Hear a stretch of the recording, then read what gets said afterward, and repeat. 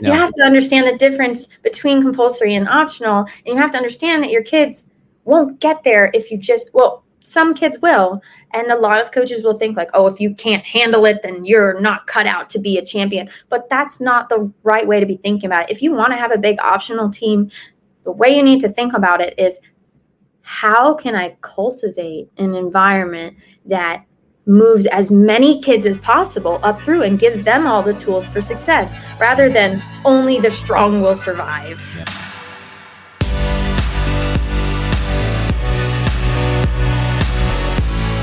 Hello, everyone, and welcome back to another episode of The Shift Show, where my number one goal is to give you tools, ideas, and the latest science to help you change athletes' lives. My name is Dave Tilley. Today in the podcast, we are finally going to dive into a highly requested topic, which is going to be actually all about like compulsories and Excel gymnastics. So kind of moving away from the optional scene, which is something I know we have a lot of podcasts on because a lot of people want to learn about that. But I think it's really important to give the proper attention to the compulsory development program and then also the Excel program as well, because there's so many coaches, so many kids, so many parents who have athletes that are in those programs and really want to learn about how to deal with some of the common headaches or frustrations that come there. So we have Victoria Cunningham, who owns Flight Athletics Academy in Tennessee. I asked her if she would come on and kind of chat about this. She's a gym owner, but also she does some great YouTube lives around her compulsory levels and lower levels that are going through bars or floor. She'll videotape them and do a Facebook Live or a YouTube Live, and she'll put them out, which is awesome. And so I think she was a really good fit as someone who could come on and kind of share a perspective from, she's in the trenches, she's actively coaching, but then also obviously she owns the gym.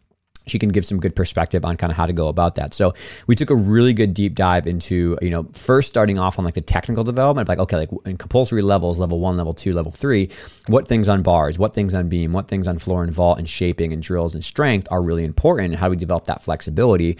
And then we kind of transitioned over into like more of the cultural, like what I call like the Pandora's box of compulsory, which is the reality of it is that you only have like, 7 hours per week. How do you get all that time in? Or you have some parents who are maybe really tough to deal with, or the kids themselves sometimes struggle with motivation or being able to really focus during those lesson plans. So we have a lot of really great discussions about dealing with some of those kind of real life practical problems that coaches face, that parents face. And then finally, we switch over and talk more about the Excel program of like, okay, so maybe we're developing athletes that are working with different goals. They want to do other sports. They don't have as many hours in the gym because they want to do other hobbies, or they don't want to be super competitive in gymnastics. Again, from like a technical development point of view, how do you help those athletes? But also, how do you deal with the realities about like, how do you spot these athletes when maybe they're really tall compared to you, or they don't have a lot of hours in the gym to do the physical preparation to get all the flexibility and strength they need to maybe develop these skills? How do you help those athletes have a fun experience, enjoy the program, and also really make good progress and try to still be involved in the sport when maybe the goals have changed or maybe some of the expectations have changed? So I think this is a great discussion, and I really think people are going to love this one. So please do me a massive favor. One is definitely check out anything Victoria puts on her YouTube channel because we want to support her. But also two is try to make sure that you guys just take the time to screenshot, a favorite part of your the episode and toss it up on Instagram or a Facebook group or tweet it out or send it to your email list of your coaches in your gym and your community, because the more people who hear the information, we get feedback about what was useful, and we make future podcasts based off of those ideas, right? So that's super helpful. Then also just rate and review the podcast on iTunes or Spotify or Stitcher, wherever you listen to it. If you watch it on YouTube, give us a thumbs up and drop under the comment section. Let us know what you like. The more feedback we get from the reviews, the more feedback we get from the, the ratings, we again know what to do to help people more. So it's all about you. It's all about the community. This podcast came from a submission of questions from the community who said they want help with this. So happy to do these more down the road. But yeah, hope you guys enjoy this wonderful episode with Victoria. Victoria, how are you doing? I'm good. How are you today? I am great. Thank you so much for doing this. I really appreciate your time on this very popularly requested topic on the podcast of like compulsories, Excel, stuff like that. So thank you for being here. Mm-hmm. And so very quickly, a little background. So you're the owner of Flight Academy. Oh, did I get it wrong? Flight Academy? Flight Athletic Academy. Oh, I was so close. All right. And that's in Tennessee.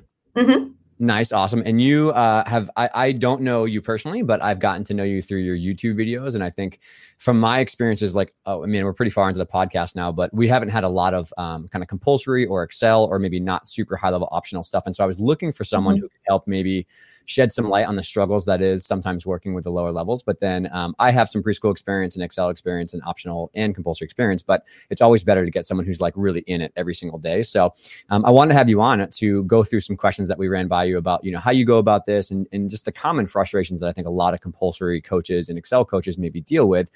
So first, before we dive into those, for you, like, why do you still like to put yourself in the lower levels and into Excel as well? Like, what is it about that that's attraction to you? Number one, I love that age group. I love the younger age group with the compulsory girls.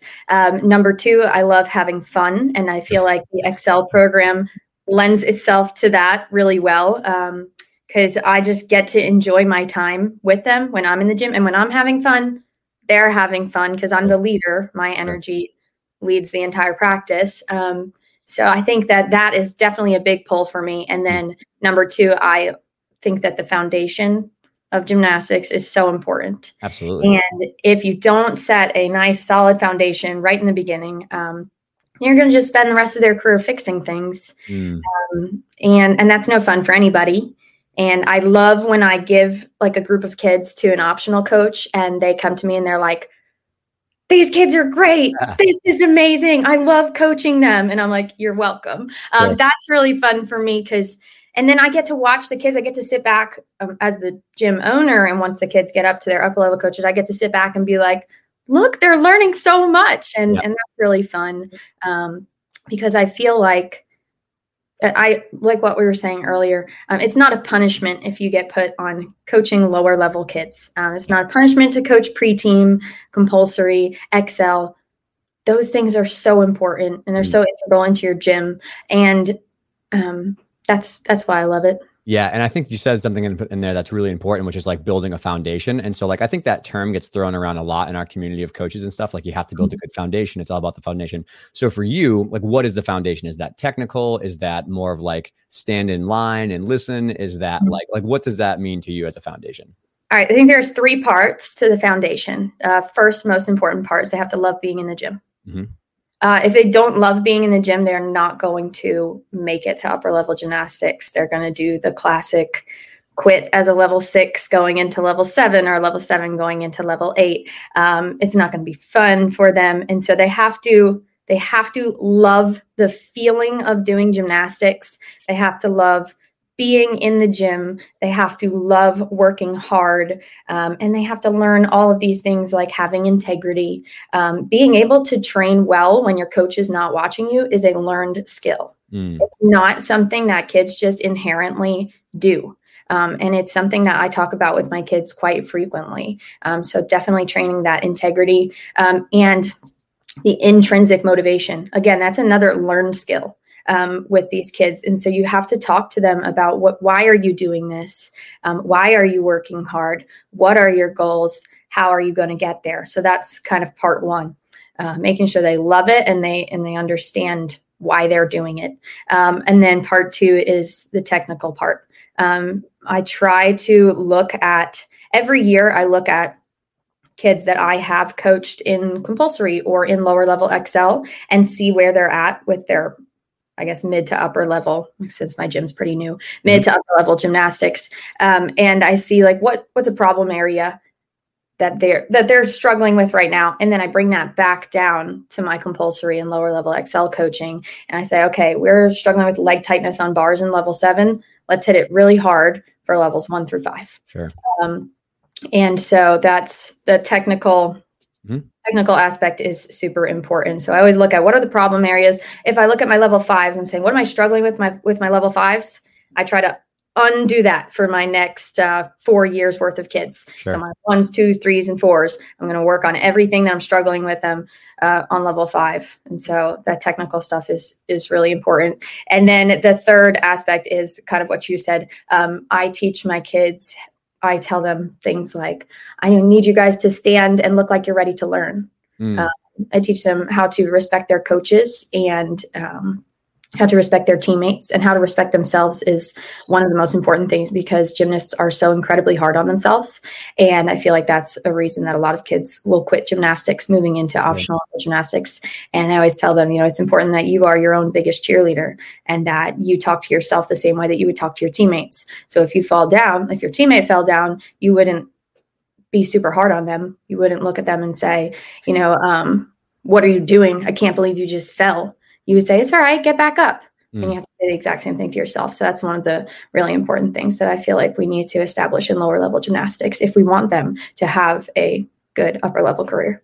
Yeah, it's so funny you mentioned that because a couple podcasts ago, I was talking to, it might have been Nick or somebody else on the podcast. We were talking about optional level gymnastics and literally the exact same things that you just mentioned, which is like even going from like optional to elite or optional to college is like trying to maintain fun, but also like that approach that you just said, kind of like that double standard technique. I think a lot of gymnasts are so hard on themselves. And I think a lot of this is built in the foundational layers, like what you said, but like they get to the optional years and they're worried about their skills comparison. And it's like, would you say this to your best friend? Like the things that you're saying to yourself right now, would you say to somebody who like fell or had a bad meet and you're like, yeah, man, you pretty much suck. I think you're awful. You're like, it would never come out of your mouth. And so it's just funny, the parallel between like Nick and I had that conversation about like the elites and the college system. And then now we're like literally talking about how important it is to build it with like level 2s about just being nice and respectful. So it's funny how that goes.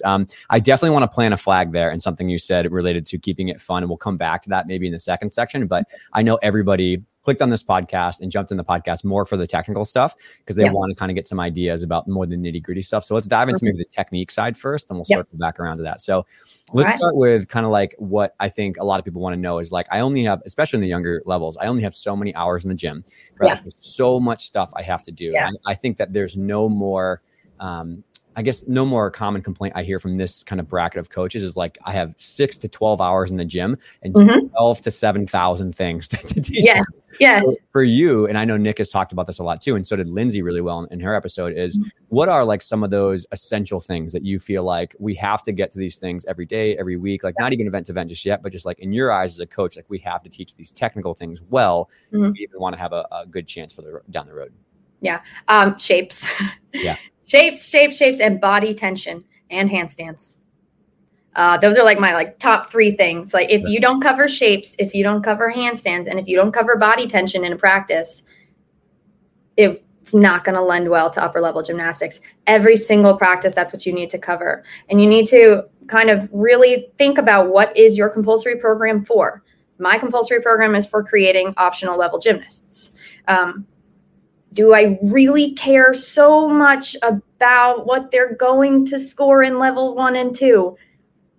Not really. No, I don't. I mean, some people do. And if that's your gym, that's fine. But my goal is to create optional level gymnasts. And so if I miss something that's going to make them score better, and in place of that, I'm working on handstands, shaping, or body tension, that's a good day for me.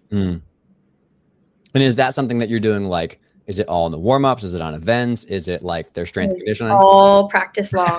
Nice. Practice long. All the time working body tension, all the time working handstands, and all the time working shapes. We do it in warm-up. We do it at every single event. We do it to finish out a practice. Okay. And so let's maybe break out each one of those things, right? So shapes and then body tension and handstands. So like what's one thing you find yourself pretty much teaching your entire staff, or you're doing yourself maybe for shaping first, then we'll go through the other 2. I think one of the things we're actually hitting really hard right now is flat hips and push-up positions. Flat hips is going to translate into so many things into their upper level gymnastics career. Candlesticks are a really great way to teach that. One of the things that I was just talking to my coaches about last night is how do you create flat hips? What's on the other side of the front of your hips? Your bottom. So squeezing their bottom, getting them to understand that shape. I have them do something called a tree fall. Even in our toddler program, we just have them stand up and fall flat and have their hips pressed up at the end of that fall and just completely tight. What I do there is I go and I look and I'm like, oh, I'm going to check to make sure your hips are flat. And I have their little friends look as well. I'm like, are her hips flat or are they piked? And I kind of go through those shapes with them and they're like, oh, those are piked. And then we fix it. And then we're like, is that flat? And they're like, yep.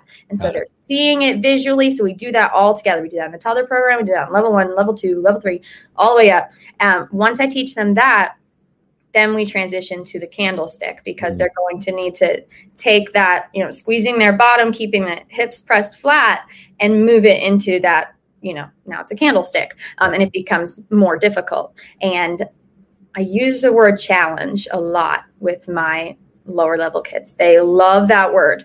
For some reason, when you call something a challenge, they're just like, yes. Like, let's go. I'm ready to do it. And so I always tell them, let's start with the candlestick with our arms down. So I have them start with the arms down because that's the easiest variation of the candlestick.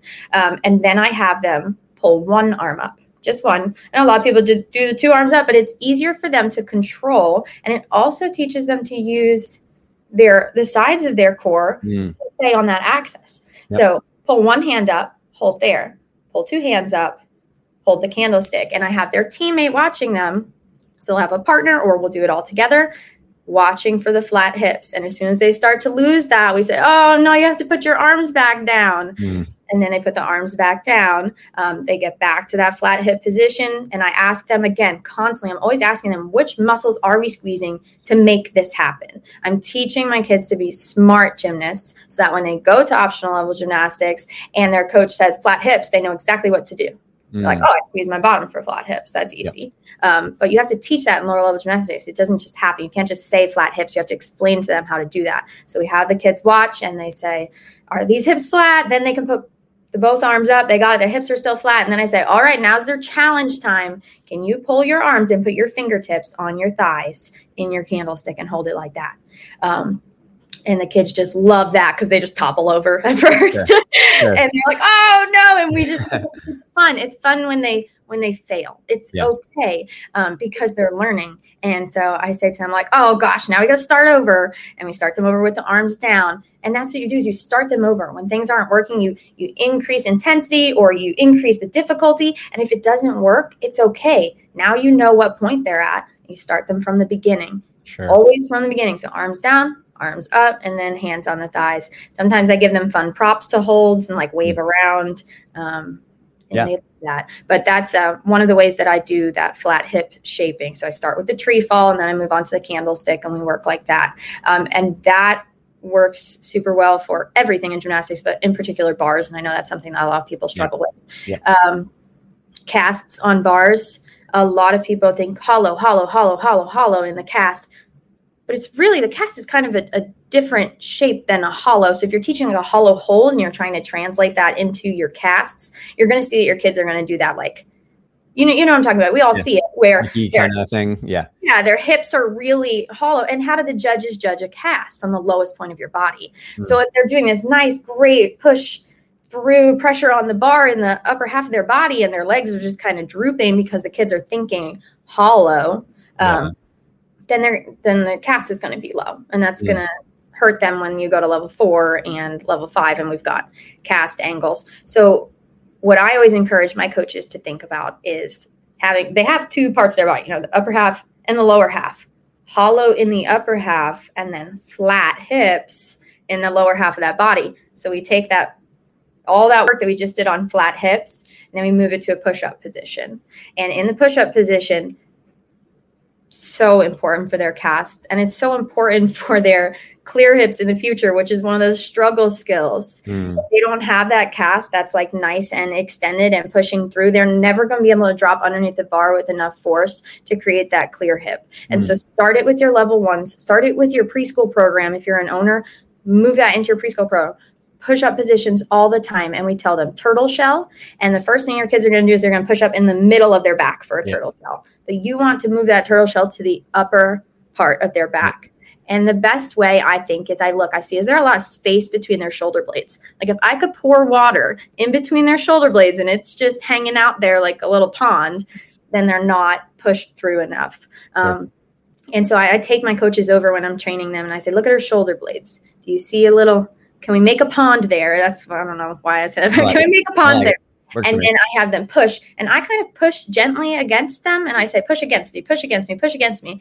And as soon as they do that, they're going to pull their head in. And so that's another one of those shaping corrections that you're going to need to give is to make sure that their head stays neutral while they're nice and round in their back. And a lot of it is pulling the shoulders forwards to round. And even like that a little bit. And kids don't really understand that they have that mobility there with their shoulders. And so teaching them to do that. With the younger kids, sometimes I take squeaky dots or I put toys underneath them. The squeaky dots work really well because I put like the orange one and I'm like, it's on fire. You have to get as far away from it as possible. So just being really creative with the younger ones. But that's what I was telling them, like, it's on fire. And they have to like push to get their chest as far away from the fire as possible. So that push-up position shape, super important. And on bars, when kids start learning casting, if they're doing well with the pressure through the bar and that nice push-up position shape, they start doing this. when they're fasting and doing that opening of the shoulders. And so getting them to lean forwards. I know there's a ton of drills out there for this, getting them to lean their head against stuff, just making sure that you're really mindful of that as your kids are doing push-up positions. I have their teammates sometimes check on their push-up. We always say, check them. I don't know. But that's what gets the kids. They're like, oh, I get to do something. And if you actively engage their partner, then they're learning when they're not even doing things. Took the words out of my mouth. Yeah. And so if you only have 6 hours a week, how great is it if your kids are learning the whole time they're there, not only when they're doing things, but you're constantly talking to them or getting them to look at their partners or fix their partners. And so I have them do is they press on the turtle shell and then they poke their belly to make sure it's tight. And then they try to pull their ankles apart. And then we never touch their bottoms, but we always just say squeeze your bottom, squeeze your bottom, squeeze your bottom. And they do that. And it's funny because in the last Q&A podcast we had, I talked about how important video review is for older athletes who are a little bit more mature. They understand how to watch themselves and they can see a delay app on an iPad to see that. It works super well for someone who's maybe a little bit more mature. For someone who's younger though, the attention span is barely there. Anyways, like you just said so beautifully, is you only have so many hours in your week. So how can you maximize learning? How can you maximize reinforcing this via osmosis? Well, it's, some people are on the camp of in preschool, it's one person goes, we all watch them, but that's not really time effective. You can use that as a tool, but I think I like your idea a lot better, which is a partner system where you're watching someone go and then you're going. It's a lot more time when you get to take turns. And so that's something I definitely would highly recommend for anyone who is struggling to get more time out of that half-hour bar circuit when they feel like they don't have enough room, is try to get that partner system, because watching someone's shapes or asking for corrections is really, really super helpful for them. Yeah.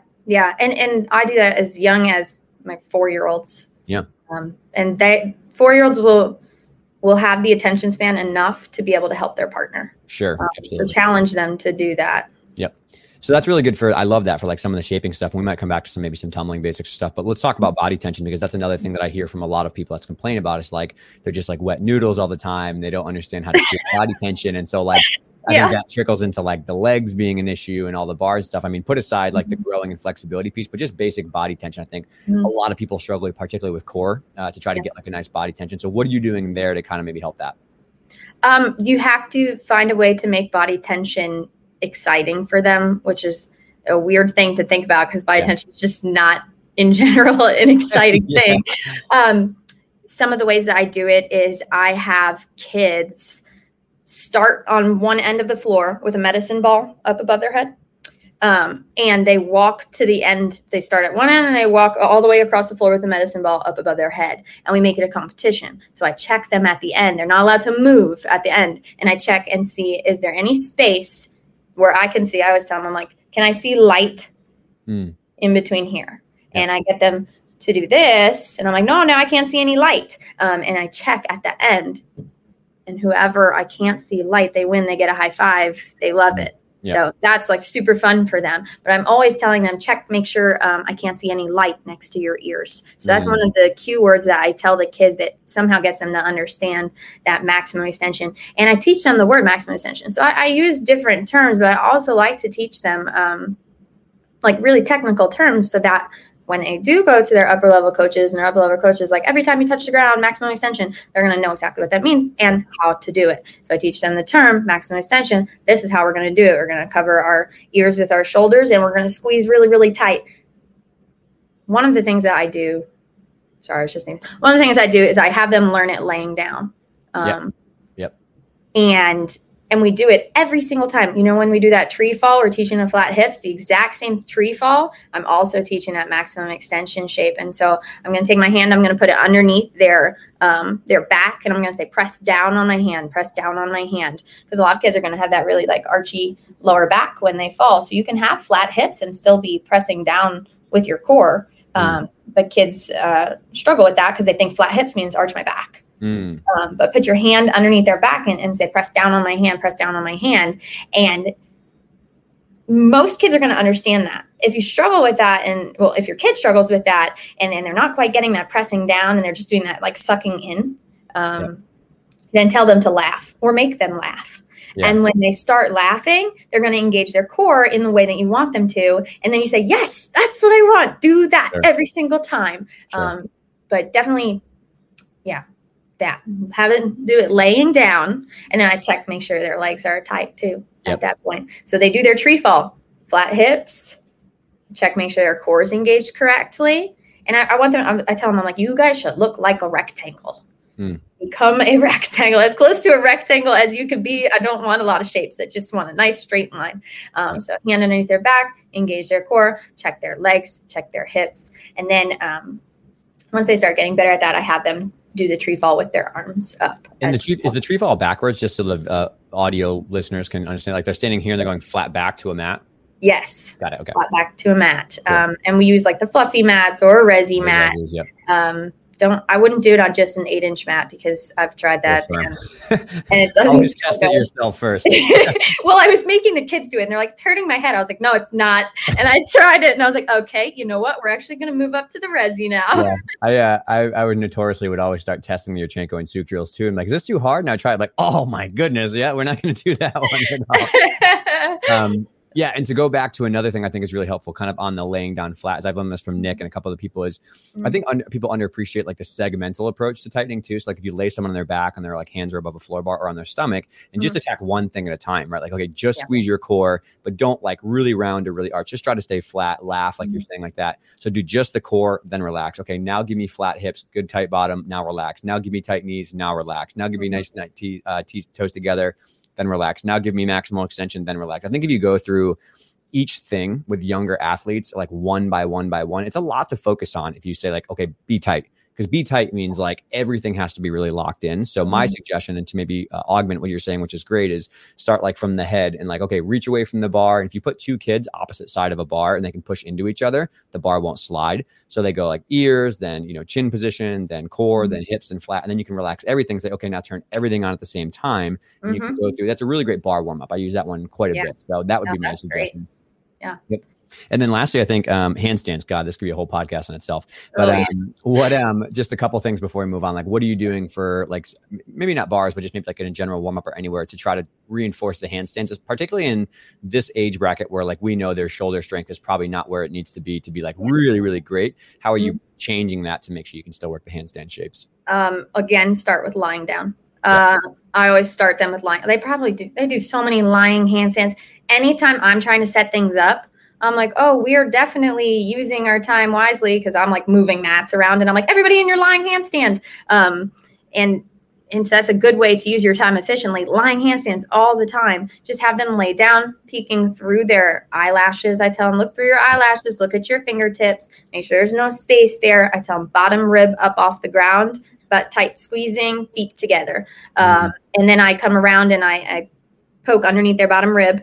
And I tell them, like, let's really use that shoulder correctly, because you see, like, there's a lot of this going on. So I get them to make sure shoulders are correct and they're looking the correct way. That's one of the really important things with kids. Well, I'm sure we'll talk about that later. Making sure they know where to look at all times. Yep. But with the handstands, tons of lying handstands. And then I teach a handstand at every single angle. We start a handstand on like a wedge, just like a flat wedge. I do that same lying handstand there. And then I just build that angle up.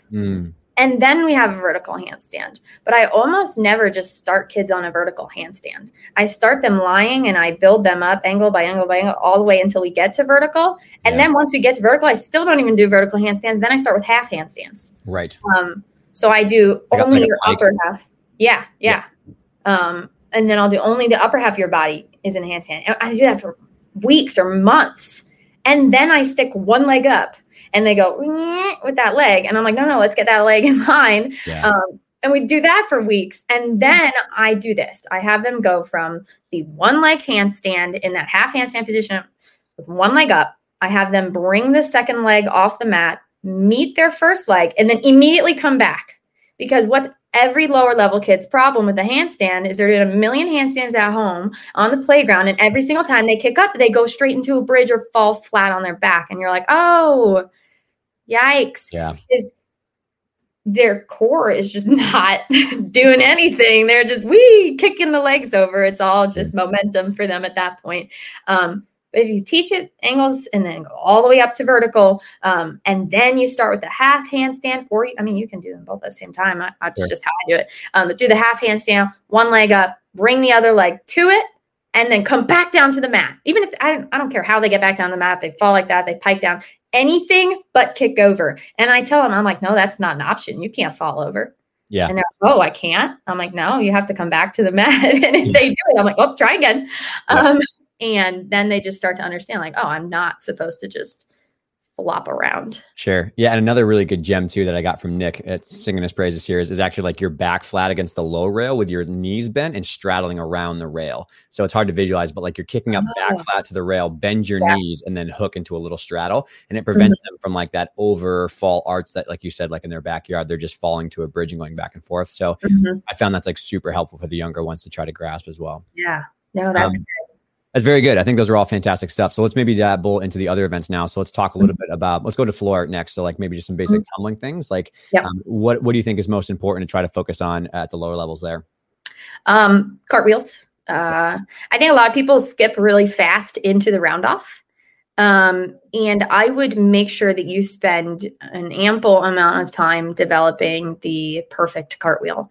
I like to teach the kids to turn their second hand in towards the first hand and to look underneath that armpit and watch their foot touch the ground.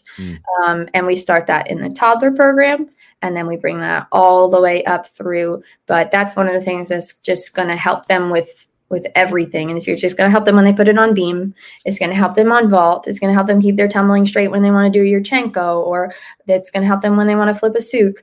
And so spend an ample amount of time doing your cartwheels and making sure that they are correct. One of the things for cartwheels is to do a cartwheel with a deficit. And so set up 2 panel mats, have a little gap in between, and start teaching them that turnover really early. Because I know that's something that like a lot of optional coaches come to me and say is like, my kids don't turn over their tumbling. They don't turn over their tumbling. It's round off, squat, back handspring, squat, other back handspring, like,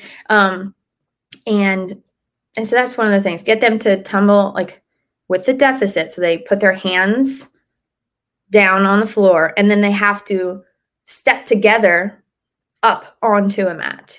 And so they start working that turnover really early. So they're on a panel mat going down to the floor, just to make sure the visual is there. Yes, on a panel mat. And I have them start kneeling. Yeah, it's a huge one, Yeah, I have them start kneeling, put their hands on the floor, and then kick up to a mat. Got it. And I teach them so many different variations of a cartwheel. So that's why I think I spend so much time on a cartwheel, because I'm teaching them so many different ways to do a cartwheel. I teach them lunge, cartwheel, lunge. I teach them kneel, cartwheel, step together. I teach them kneel, cartwheel, leave hands on the ground, hinge, fall back. There's so many good cartwheel variations. So don't be in such a rush to skip to the round off. Like I'm with my current level 2 group, we haven't even touched a round off yet. Yep. And for most gymnasts who are going down the artistic pathway, 3 of the 4 events are going to require, if they do Yurchenko, even if not, if they do a souk though, it's still kind of a great cartwheel as well as important. But like 3 of the 4 events are going to have a very important need for a good cartwheel. That would become a round off or an aerial or, variety of other things, front walkover, all that kind of stuff. Now, one of the things that they can skip right into is the back handspring, though. Yeah, exactly. I love doing that as early as possible, and I don't let them do a backhand. Well, I mean, I do. They'll play around with the back handspring on occasion. I'm like, all right, let's just have fun. But 99% of what they're doing is me carrying them into a tight arch handstand and then snap fall to push-up position or snap fall to your knees. Well, not really fall, and then try to get the chest up because. So that's one of the things that a lot of lower level coaches feel like they don't know what comes next. One of the things that's going to come next is getting your chest up out of a back handspring. It will come on vault, like their Yurchenko. They need to be able to get their chest up out of a back handspring in order to flip a Yurchenko. And so if you teach that from level 1, if you start kids with sit back, jump to a tight arch handstand, make sure they're looking at the correct, their head's in the right spot, everything's good. And I have them even do 3 shoulder shrugs when they're in that tight arch handstand, because it's just going to help them in the future. There's nothing, you can't hurt them by doing shoulder shrugs in a tight arch handstand. Yeah. Do tons of them and then have them flip their chest up, land on the knees again with hips flat. It all comes full circle. Yeah, and particularly with the younger ones who maybe aren't as tolerant to some of the higher reps because they're so young, but just doing them on softer surfaces, right? Like you can do handstand bounces on a tumble track, right? In a tight arch position or on a sting mat over a board. You could do so many of those and develop those shapes and those foundational elements without being worried about hurting like growth plates. Obviously, these kids are really young and you don't want to go super crazy, but I think that's like the best coaches that I've noticed at the compulsory level who then become great optional coaches are they find a million different ways to work these shapes, these positions, make it fun, but in a low impact way when they're like 6 or 7 years old, that you're not worried about something happening, but you're setting the foundation for like the 11, 12, 13, where they really can do these things. Yeah. Where I was talking about them going onto their knees with hips flat and chest up, we always do that onto a fluffy mat. Sure. I would not recommend having your kids ever tumble onto the spring floor onto their knees. Don't recommend. But in like level 3, 4, when you are starting to develop that round off, it's that same thing. You're going to want them to be able to stand their chest up out of a round off and be able to get that turnover. And I have them do round off with their hands, looking underneath their armpit, and stand the chest up really quick to the knees on a fluffy mat with the hips flat. Yeah. That's great. That's awesome. And I think the natural progression to this when we go to like talk about vault now is like, I think I want to say and sing your praises is like, for me, there's no more important place, maybe bars. I don't know. It's kind of up for debate where like the basics and that body tension is so important is like the run and hitting the board. I mean, we know multiple discussion groups we're a part of where like everyone is like I can't do these front handsprings. They're loose on the board, the shoulder angles. There's no power. And everyone's like, fix the run and fix the body tension on the board. Like 90% of vault and compulsories does come from, hopefully growing and hitting the board harder. But also like so many kids, I think, struggle because of just like their basic run and their basic stretch jump off of the board is really. Oh, the stretch jump. Yeah. So can you go into that with vault, maybe stretch jump and some front hand stuff? A lot of people skip level 1. I do not skip level 1. A lot of people skip level 2. I also do. I skip level 2. But I love the stretch jump. The stretch jump is the best thing ever because the first thing that it teaches kids is to keep their chest up on the board. Which is what your biggest issue in level 3, where kids want to touch the mat before they even hit the springboard. And you're like, what was that? I had a kid actually just 2 days ago, my level 1s. I was like, let's just try handstand flat backs. I just wanted to see. And she like put her face on the springboard. I was like, I'm not, like, I don't know how that happened, but like, it wasn't right. I was like, okay, never mind. We're going back. I love when kids take your directions very literally. And you're like, yeah, that is exactly what I said. But please, I didn't want you to actually lay on the springboard. But kids love putting their chest down on the springboard. Yeah. And what does a stretch jump teach? Chest up on the springboard. And then also the stretch jump teaches pushing through your legs and going up. Flat hips. Flat hips. Taking all that forwards momentum and then changing the direction with it. And that's something that a lot of kids don't understand. They're like, I'm barreling towards it. I'm going so fast. And they just plow into it. And if you don't teach your kids to change the direction of their power, then what are they ever going to do with that? I mean, it happens in tumbling. It happens in vaulting. That's one of the most important things is taking your power and being able to put it where you want it. Sure. And running really fast, hitting a springboard and going up is hard. Yeah. It's really hard for kids. My favorite thing to do with anybody starting vaulting, I call it the rocket ship launch. I mean, you can call it what you want, but that's what I call it. I stand on the resi mat and I put my arms out and they like hook onto my arms. And we use the trampoline springboard for this. And I just bounce them on the trampoline springboard. And each time they come up, they have to straighten their legs, flatten their hips, and push through their toes. Yep. Teaching them how to punch through a springboard. So we do 1, 2, 3, and then I kind of carry them up and lift them. And they have to maintain that like nice tight body position until they land on the resi in a plie. So I mean, bent knees. And so I say 1, 2, 3, rocket ship, or we say like take off. And then I say bend right as they hit the mat. And they have to do that like nice landing with the, the safe landing with the hips. I mean, legs hip width apart, bent knees, everybody's talked about that, but we do that. And so that is like so important. I love that. I call it the rocket ship launch. I mean, it's great. You really call it what you want, but it's fun. And it's blast off in our gym. So you're close. Oh, okay. There you go. And then, when you put the run to it and they have that like in the back of their brain, like, so I tell them run and then rocket ship launch yourself. Then they do a stretch jump.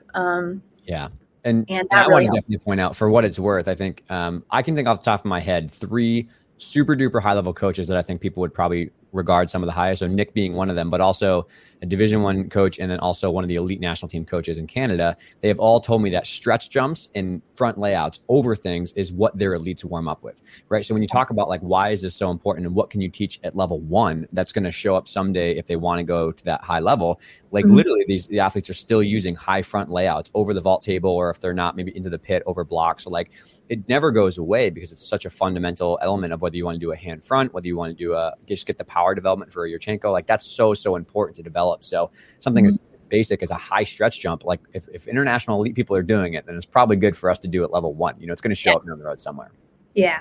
No, I love stretch jumps. I tell people, I'm like, do not skip the stretch jump. Do not skip the stretch jump. It's so important. And don't just like do it. All right, everybody, one stretch jump and then we'll move on. Like make sure their stretch jumps are good. Yeah, exactly. And talk about a fun thing you can do, right? Like you go back to contests and all that stuff. Like who can jump the highest? Like that's like kids get fired up for that. Yeah. So second half of the front handspring, I would be remiss to not talk about like actual handspring exits. So like that's a big struggle. Is people just like mush on the table. So what's working on like post flight type stuff for you? Or just like, I would say just like impact on the table to actually have a good repulsion is maybe a better. Honestly, working the angled handstand and explaining to the kids what angle they need to come into the table at. I think my mistake because I had no guidance when I was first starting coaching. We'll get to that soon. But my mistake was I was like, turn over, get into the handstand, and then hit the table or hit the mat for the handstand flatback or hit the table for the front handspring. Like turn over really fast, heel drive, and be in your handstand. But catching yourself in a handstand is incredibly hard. Like if you just think about it, if somebody dropped you, and you just had to catch yourself in a handstand, like even the strongest person, is their body tension really gonna shine through in that moment? And they're just gonna go boom and just like pop back up. Like that's really hard. If you think about doing a handstand pop, when I do a handstand pop, like I come into it, like I go into the ground, I go in at an angle, and then I come up at vertical, which is essentially what you want to happen on vault. You come in at an angle and you pop off by vertical. I have some really big, huge compulsory vaulters, and I spend a lot of time chest up, but then get into the table. You don't have to float. Like it looks beautiful. It really does. When people just float into a front handspring, I'm like, wow. That's not progressive. I mean, but, like straight up and like they crash in handstand. Yeah, the first half looks gorgeous. You're like, that's just amazing. But then nothing happens after that.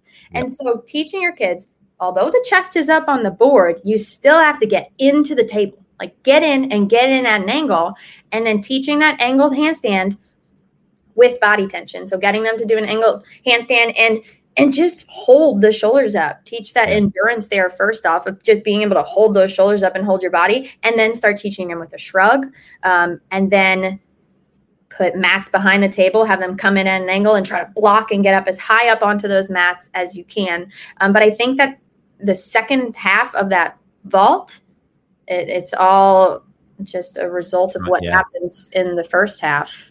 I totally agree. And I think anyone who is really struggling with front handsprings, my advice and what I've learned from other people and have heard from other people is like, if you fix or work on the run, the board tension stretch jump, and then the tight angled handstand, like I could bet money on the fact that it's going to get a lot better if you perfect even one of those three things. If you work on your run power and you work on body tension on the springboard or shaping, and then you work on some of the angle handstand, you're probably going to get a lot of progress just from working the front part, not even worrying about what happens after. And then, but that's the thing is I feel like a lot of coaches will train the second half of the vault, but if the first half is done right, and then I just tell them, just stay in a handstand.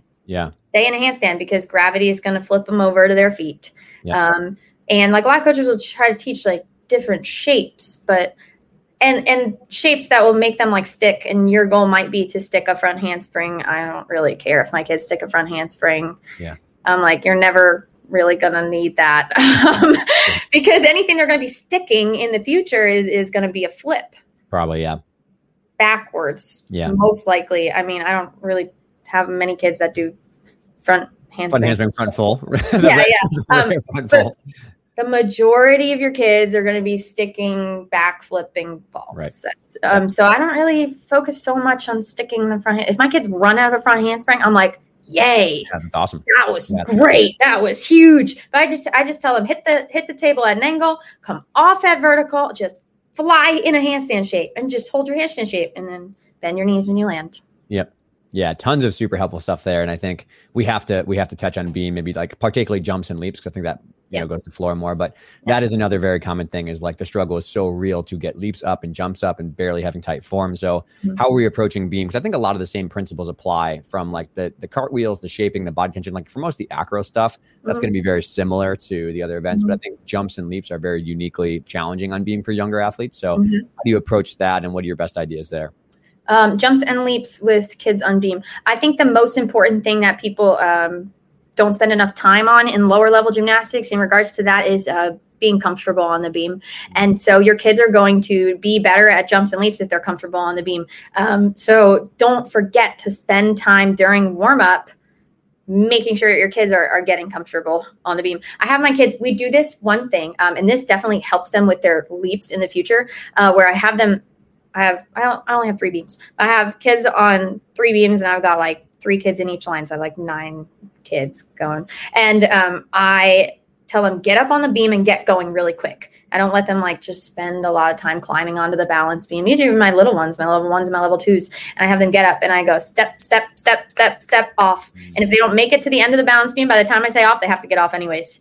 And so sometimes they're still climbing up and they're like, wait, I didn't even get up. And I'm like, oh, well, go to the back of the line. And they go back in line. And then the next time they're like climbing up there. They're ready to go. And so I limit the amount of steps. I think I do like, just depends on which, because if they have really short legs, I do like 7 steps. Yeah. And then if they're a little taller, I'll do like 5 or 6 steps. And they start increasing the speed and the length of their steps. And what I'm looking for when they do this is where are their feet aimed? Because that's going to help them with their leaps and jumps. Can they take long steps on the balance beam? Are they comfortable landing on 1 foot? And are they comfortable landing on 2 feet too for jumps? We do 1 foot in front of the other, just jump down the balance beam like that. Flat feet, doesn't have to be pretty. I don't care for level 1s and 2s. Just can they land with their feet aimed straight down the balance beam? I let them do a little bit of turnout if they want to, but they cannot have their feet turned in. And in, I mean like turn towards their belly button, I guess is the best way to think about that. But as they're doing those long, fast steps, I'm starting to look and I'm like, which of these kids is starting to turn in? Who naturally starts to turn in? And I go back and I try to fix those kids. Because again, when they make it up to optional level gymnastics, that's one of the things that the coaches are always like, this kid won't get their foot straight when they're landing a back handspring, won't get their foot straight when they're landing a leap. And to square out their hips and keep them on the balance beam, you want their feet to be in the correct direction. And so get them comfortable on the balance beam and make sure their feet are facing in the correct direction.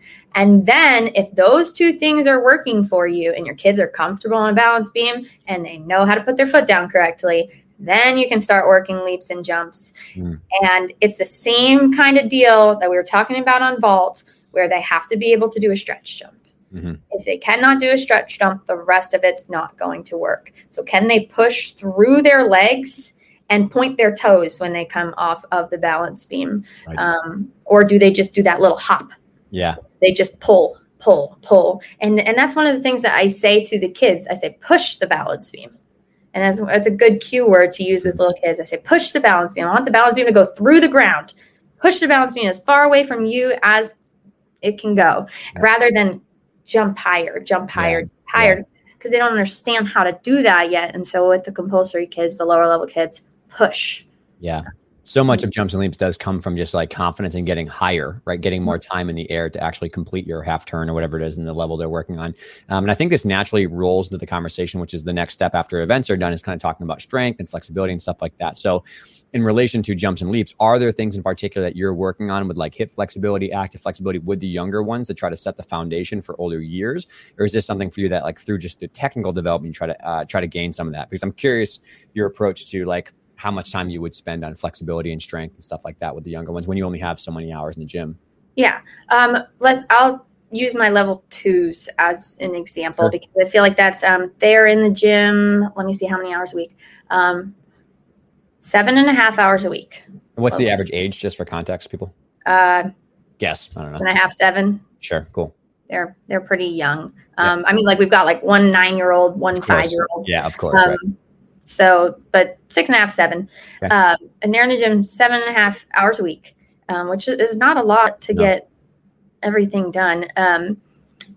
But they will do a 30-minute warm up, and inside their 30-minute warm up, there's general conditioning. I mean, we're not like trying to like gain muscle during warm up, but there's a little bit of conditioning in warm up. We do about 5 minutes of just general cardio to warm up. But they definitely do conditioning during warm up. And it's things like, W's, Y's, T's, and I's, lunges. I have them do straddle press rolls. If anybody doesn't know what that is, it's press into a straddle, miss their feet in forward roll. I have them do press handstands for warm up. I have them do, put their legs out in front of them, hands past their knees, lift up to their face. Those we do very minimal, like we don't do any static stretching during warm up, but we do a lot of like kicks and straddles and things like that. So we are working their like hip flexors and their splits. There we do like the split prep work where they have to press and come up to work like the back hip flexor. And then we do put the front leg straight out in front of them, lean down, and I say chin to shin, and just stretching out that hamstring. And they do like 15 reps of each. So they're stretching, 15 times on the back hip flexor, 15 times on the hamstring in the front, and then switch legs, do it like that. Then they go side to side for the middle split. And then when it comes to like actual conditioning, with level 1, 2, and 3, I set aside very minimal time for only conditioning. Right. Because they just hate that. But if you condition them the entire time they're there, they never know. So I incorporate conditioning into every single event. My entire bar practice is conditioning. Like their lower level. They do very minimal, like actual skill work. They just condition the whole time they're at bars. We do a bunch of light conditioning when we're on vaults, because if their hamstrings are killer by the time they're level 4, they're going to vault huge. Like if they have a massive hamstrings as a level 4 and they know what body tension is, that's it. That's all you need for a good front handspring. It works every time. And so what I do is when I do set aside time for conditioning, which is 10 to 20 minutes per practice, and that's it for the lower level kids, where I call it conditioning. And it's important what you say to the kids, because you want them to understand there's a time where you're going to need to condition. But you don't want to do that for a half hour to 45 minutes with your level 2s, because they're going to hate their life and they're going to quit. So 10 to 20 minutes. And what I do during that time is I don't even condition during that conditioning time. I just teach them how to condition. So we use a pool noodle and do deadlifts. Like they're not getting stronger doing that. But is that going to help them? For this is 1, 2, and 3. Is that going to help them in level 4 and 5 when I actually start teaching them how to deadlift? Yes. Because they're already going to know what to do, and it's not going to be completely foreign to them. But conditioning time for my levels 1, 2, and 3, my actual time that I set aside for conditioning, is only to teach them how to condition. Because these kids are active. They're on the playground doing monkey bars so many hours a day. They're playing around at home. Like, these are your competitive gymnasts. They love working out. They are active all the time. They're going to get stronger. And if you condition during your events and it's gymnastics specific conditioning, they will like it. They will enjoy that because they enjoy gymnastics. I couldn't agree more. And I think that you are just like singing the praises of many other people who I think do this, like probably like the people who really understand what it's like to coach compulsories, is how tough a 45-minute or half-hour conditioning is with young kids. But I agree. Warm up, side stations, like always kind of be mixing is probably the best way to go. But also too, like you said, like there's so many ways to make a contest out of it, or make a game out of it, or make it a fun thing when you do it, that it doesn't become monotonous. And I think people there's that nice balance of, you have to do this. It's not the most fun thing in the world, but at the same time, if you only have so many hours in the gym, you can maybe progress that in everywhere and make it a little bit more bearable for sure. And it's the same with flexibility. That's what I do, flexibility. I set 10 minutes aside and I just teach them how to keep their hips square in a split. And I teach them how, like we do something called snow angels, where they start with their palms down on the ground and they bring them up and they try to get their pinkies together. And so I teach them about stuff in 1, 2, and 3. And then 4 and 5, I do modified versions of what my optional kids are doing. Sure. Yep. So that they're ready when they come to optional. And when I say modified, if they are strong enough to not modify it, then I don't modify it. Yeah. And I tell them they're extra cool and they love it. Yeah, that's great. So I think that's a fantastic way to start this whole conversation. I think the technical stuff's amazing. Now that we've kind of like gotten listeners maybe a little bit more comfortable with it, I do want to open the Pandora's box on compulsory gymnastics a little bit, because there are some areas of this type of level that are definitely concerning. So I want to go back to that flag that we planted before, which was like keeping it fun. Right. Which is like keeping this lower level fun. I'm not going to name names. I'm not going to name certain parts of the country or what countries I've heard this from. But I have heard, and I know for a fact, that there are some compulsory levels that are literally like 7-year-old kids, 8-year-old kids that are training like 15, 20, 22 plus hours a week. And they're trying to literally win the golden medal of level 2 gymnastics. Right. So like my question to you for some of the advice to people is like, one is, how do you keep that intensity that is enjoyable and fun? And this is not like we're making hardcore level 2 Olympians, but also no, my level 2s are certainly not Olympians. Yeah, some places in the world, you would think we're going to Paris 2023 for whatever we call it, for level 2 gymnastics. Like you would think the level 2 Olympics, the bronze Olympics. I love that. National team is going to be stretch jumps if you would think of how hard these people train. So I guess the combination of the intensity of the practice itself, because I see some places that are literally like screaming almost at like children. And I'm like, bro, what is going on right now? Like you forget what you're doing. But also the hours per week gets unbelievably out of control. Like there's 7-year-olds doing 15 hours per week, 16 hours per week. And then let's chop that on the coach's side. And then we have to be realistic and think about parents, because I think the parents are a big sometimes problem in this level too. So let's just start with the coaching side of like what we can do as an organization to reflect and make sure that we're introspective to work. So how do you deal with the intensity / hours conversation to make progress, but not make this become level 2 stretch jump Olympics? Yeah. Well, I think ultimately I think about how many hours do I want level 10s to be in here? And I go backwards from there. Because I am not going to train my compulsory kids like my optional kids because they're compulsory. So you have to recognize that there is a difference. And if you want your kids to get to optional, you have to allow them to have a life. It's okay. It's like the same thing where they say like distance makes the heart grow fonder. If you give your kids too much gymnastics, they won't love it anymore. But if you give your kids a little under what they want, then they want to be in the gym. They want to be in the gym. And so with like my level 4s, they're doing like 16 hours. No, level 5, sorry, 16 hours. They want to be in there that 18 hours. But they're not. I won't let them, because if you leave that little bit to be wanted, then they just work harder when they're there too. They're like, I want to be in here 18 hours. I want to do what the optional kids are doing. I want to do that. Then they work for it. They're like, oh, okay, if I want to be in here that much, then I'm going to put in the work to get to that point. It's the same thing like the level 2s. I make a big deal out of when their hours get raised when they go to level 3 or when the level 3s go to level 4. I'm like, oh my gosh, you get to be here more. That's so exciting. And they'll believe anything you say. Yeah. So if you tell them it's exciting that they get to be here more, they're like, yeah, it is. It's so great. I'm just so excited. And so that's what you do. You have to leave a little bit to be desired for the kids. Sure.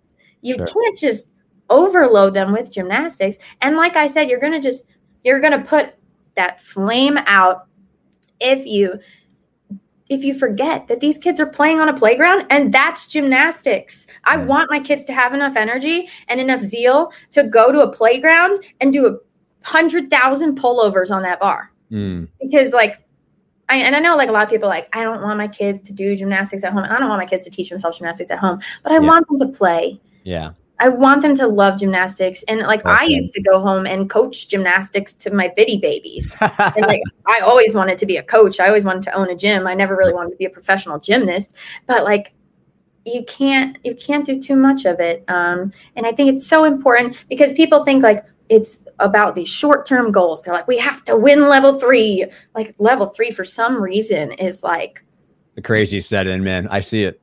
It is wild. I'm like, my level 3 the full moon comes out and the werewolves come out sometimes. But my level threes will score like a 36 and they're like last place. And I'm like, it's okay, guys. You're going to be a great level 6 one day. Like, because they will be. They will be. You don't have to do the level 3 Olympics to make a good optional. It's just not necessary. And yeah, so I don't know. You have to understand the difference between compulsory and optional. And you have to understand that your kids won't get there if you some kids will. And a lot of coaches will think like, oh, if you can't handle it, then you're not cut out to be a champion. But that's not the right way to be thinking about it. If you want to have a big optional team, the way you need to think about it is, how can I cultivate an environment that moves as many kids as possible up through and gives them all the tools for success, rather than only the strong will survive. Craziness. And I think it's really important too, along the hours conversation, is I think the slippery slope also becomes, we see more and more, it's actually getting better now, I believe, but in the 90s and the 2000s was like, as soon as you have team potential, you have to dedicate only gymnastics. You're in here all the time, more hours. I unfortunately believe in the 90s and 2000s that some coaches, if you would literally just keep getting more hours, like they wanted to be there all the time and homeschool and only gymnastics, no other sports, don't go on family stuff. Like it was wild to see some of my teammates who were pushed into how hardcore they had to be in the gym. But like, God, let them have a childhood, let them go on family vacations, let them be a kid. Like there's no reason why you can't wait till 12 or 13 or 14 years old to really go triple down and hardcore into your focus on, to choose something to focus on. Yeah, you're not going to miss your shot if you don't do 40 hours a week as an 8-year-old. It's not going to happen. That's the biggest lie in gymnastics, that you don't have enough time. Yep. You don't have enough time. There's not enough time. If you take care of their body, they have so much time. Yeah. Take care of the kids. They're going to be in there forever. They love it. And that's the biggest lie, is that you don't have enough time. Yeah. And to speak to having a short amount of hours, if you plan correctly, like the amount of stuff that I get done in 9 hours. Yeah. It's like incredible. I plan every single minute of my practice, like down to how many minutes it's going to take me to set the bars. Like I plan every single minute, and I have a goal for every minute that I'm planning. Like I'm like, what's the goal here? And when I'm setting the bars, I already have discussion points that I'm talking to the kids about while I'm setting the bars. Yes. Yeah, so and I think use every second. You said that so beautifully. I think the combination of effective time usage, right, and then understanding what you're going to do, but also realizing a point we said before is like you can work high level gymnastics in that like 8 to 12. If you have a kid who's a phenom and wants to go to college, wants to get a scholarship, like you don't have an inevitable clock. Like you can't be like, I'm going to be elite when I'm 95. Like it's not that open ended. It's realistic that you do have kids who want to be on that pathway, but there's so many ways to work all of these skills you want to do if you're effectively planning, if you're really doing a lot of education beforehand to know what drills do I want to do, what equipment do I have, what space do I have, and that's kind of where my next question goes to is I think this is a point that people get frustrated with is I don't have enough hours in the gym, but I don't think they're helping themselves in putting in work beforehand or around, maybe from a business point of view, we pay our coaches to have an hour before or half hour before to research drills and set things up. It's not like coming at 5:01 when your class is like 5:05 to like, what can I use? What stuff can I do? Because you feel flustered, right? So I think twofold on the business side, respect and pay employees for their time and teach them these drills they need. But on the employee side is like, you have to be willing to put in that work beforehand to plan your drills, plan your stuff, and not just be like flying by the seat of your pants, because it's already hard enough getting kids to be focused when they're that young and stuff. So, I mean, from your point now, on like a business owner hat, how do you approach that with your staff about like, okay, this is how you plan, this is how you do drills, this is how you do teaching education? Because a lot of young coaches feel as though they want to do that, but they don't get really good education. And I feel as though a lot of compulsory people get thrown to the wolves. So they're like, they're college kids who are just working part-time and stuff like that. Yeah. There was like 9 questions in one. Yeah, that was a lot of questions. I got excited because I knew that was an important part. So let's break it down to how do you effectively plan your time first, then we'll go into the staff education side. Okay. How do I effectively plan my time? With compulsory. So with Excel, this is totally different. But with compulsory, I start with my end goal and I move backwards. So I start at my like long-term goal of like, I want them to be optional kids. And then I go back and I'm like, okay, in order to be an optional kid, they're going to have to be able to do level 3. So like I always use my level 2 because I have a huge level 2 group right now. So it's just always on my brain.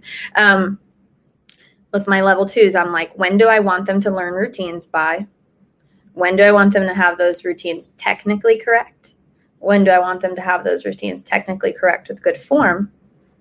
When do I want them introduced to level 3 skills? When do I want them to have it?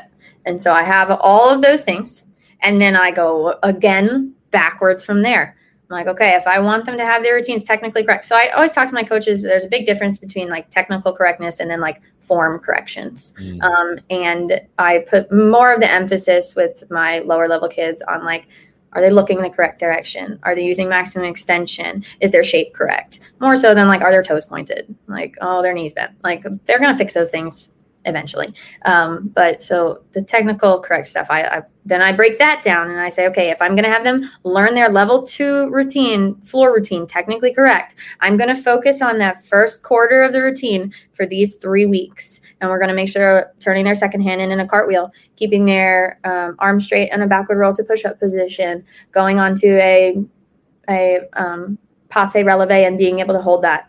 And I just work that for 3 weeks. And then I go backwards from there. It's literally just like I go backwards from there. And I say, if I want them to be able to do a backward roll with straight arms to a push-up position, I'm going to start them on a wedge. Then I'm going to put them off a wall. Then I'm going to move the wall down. Then I'm going to do this. And I just, that's the best that I got for them. That's how you plan. The exact same you would do with optionals, right? You would say like, I want them to do a shoot over at level 9, right? From a pirouette. How long will that take? How do I break that down to a drill? How long should it take for a routine? How long should it take before I get the physical prep? Like, I think the fundamentals are the same in planning, but the key is you have to actually do the work to what drills are the most effective to maybe help with this. And what equipment do I have? How much time do I have? The kids are in my group, all that kind of stuff. Yeah. Big thing that I struggled with. Don't get distracted by the fancy drills that take 30 minutes to set up. Because so for me, like I just coach back to back to back. Like I give my coaches time in between, but like I don't like time in between because I'm crazy. So I just smush my stuff together. I don't need time. I can work as a coach. It doesn't matter. But you can't, like you're going to see a drill and you're going to be like, oh my gosh, that's genius. Look at what the drill is accomplishing and figure out, can I do that with less setup? Can I accomplish the same thing that drill is accomplishing with less setup? Be smart about what you do, because you're going to see a drill because there's all these Facebook groups and there's all these YouTube channels, and you're going to be like, man, that drill is so cool. I want to do it. And you're going to have 9 different drills, and each of your drills is going to take 10 minutes to set up. And that's 90 minutes. Like, we don't have that kind of time as compulsory coaches. So don't get distracted by, and like maybe like there's a fun drill and I'm like, oh yeah, that's really sick. I want to do that. Like one time during the week, I'll set aside a time to set up a really cool drill. But most of my practice, like I'm doing that thing where I've been coaching live a lot because I want to show people like you can accomplish a lot with like, all right, we're moving a floor. And then 3 other groups are on floor at the same time. And there's a lot happening, but you can accomplish a lot if you plan correctly. And if you're a good teacher, like you don't have to be a good drill setter-upper. Yeah. That's the official title in your contract, that flag. Yes. Setter-upper. But don't get distracted by those things and focus on what is the goal? What am I trying to accomplish? And just really be efficient. Be efficient. And owners, if you're looking for good compulsory coaches, first off, they have to be good with kids. And the number 2 thing is they have to be efficient. Yeah. They have to be efficient because it's so important. But when it comes to training for perfect pivot. When it comes to training for your lower level coaches, owners, don't be afraid to stick your lower level coaches with your optional coaches for a day or 2. They're going to learn so much from it, and they're going to go to the optional coach and they're going to say, now what skill is that? Because a lot of them might not know, and that's okay, but they don't know what skill that is. The optional coach is going to explain it to them. And then the compulsory coaches, you need to ask questions. So you need to say to your optional coach, like, okay, why are you doing that? Like, what is that accomplishing? If you're going to teach a mini giant to your level 5s and you don't understand how giants work, you're not going to effectively teach a mini giant to your level 5s. So go to owners, if you can, if you have the resources to send your your compulsory coaches with your optional coaches just for a day or two to watch giants, spot giants, understand them, everyone benefits from this. Yep. Because then your optional coaches aren't going to have to undo all the mistakes that your compulsory coaches made teaching a mini giant. I show videos to my compulsory coaches of kids that do, giant double back, right? And I'm like, watch where the tap happens. Watch where the tap, and we go through in slow motion, and I do that with them. And compulsory coaches, you can do that with yourself. If you're teaching a skill and you're like, what is this going to lead to? Look at the skill, watch an upper level routine, watch it in slow motion, look back at the compulsory level skill and see, oh, okay, I understand that the back hip circle is going to eventually lead to the clear hip circle. Watch clear hip circles in slow motion over and over and over again, and it's going to help you teach a better back hip circle that's progressive and leads to upper level gymnastics. So know what's coming next. Ask questions about what's coming next. Watch videos of upper level gymnastics. Owners, don't be afraid to stick. I think a lot of owners think, oh, well, if I train my compulsory coaches to coach optional, then they're going to want to coach optional. Yeah, sure. Yeah. But tell them to coach their compulsory kids to be optionals. Yeah. Prove that they can do that.